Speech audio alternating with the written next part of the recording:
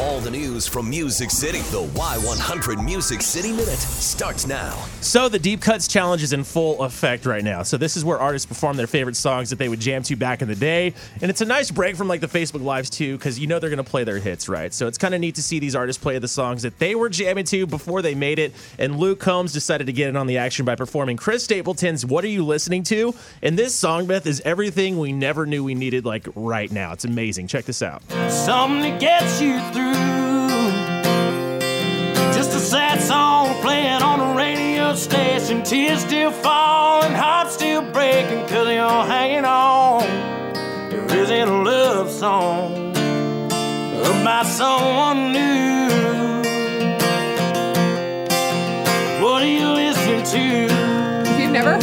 If you've never heard the original from Chris Stapleton, I am having a really hard time because obviously I'm a huge Luke Combs fan. I don't know what I like better, the original from Chris Stapleton or this version from Luke Combs. Yeah, they're both really good. You can be the judge for yourself right now. Check this out on our Y100 Facebook page. But like a lot of us right now, Kip Moore's living the quarantine life, hunkering down. He is hunkered down in his own cabin. In a lodge in Kentucky. Whatever. And so it's obviously not the ideal situation, right, for any of us. Poor but Kip Moore. Kip is making the extra steps and taking the effort to take care of himself while in isolation. I'm currently in the mountains and I'm rock climbing. I'm completely solo. I'm off the grid. I stocked up on a bunch of frozen meats. I've got a little lodge up here in Kentucky, so I'm hanging out here, and that's where I'm spending my time. If we could just take a second.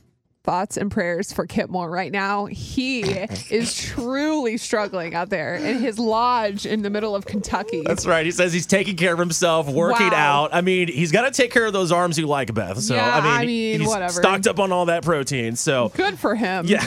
Wow. I just feel really bad for him, honestly. I mean, someone needs to help him. I hope Kip Moore's going to be okay. I really do. You know, we're going to have to check in with him. You know, maybe we'll call him tomorrow. I think his number's like 1-800-HELP-ME or something. I don't know.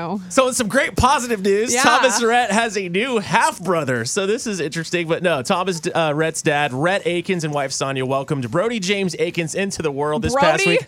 Brody James Akins, weighing 7 pounds and 19 inches tall. And she shared the news to her social media, Sonia Akins did on her Instagram. And the baby's adorable. It's awesome. It's just, for me, it's kind of neat to see Thomas Rhett have a new half-brother that literally he's probably going to have to babysit at some point. Yeah. And it's really neat to see like what's going to happen because Thomas and his wife just had their baby too. So his half brother is going to be playing with his baby girl. So that's incredible. So you can check out all these stories, including sending your thoughts and prayers to Kip Moore right now on our Y100 Facebook page. That's your Music City Minute.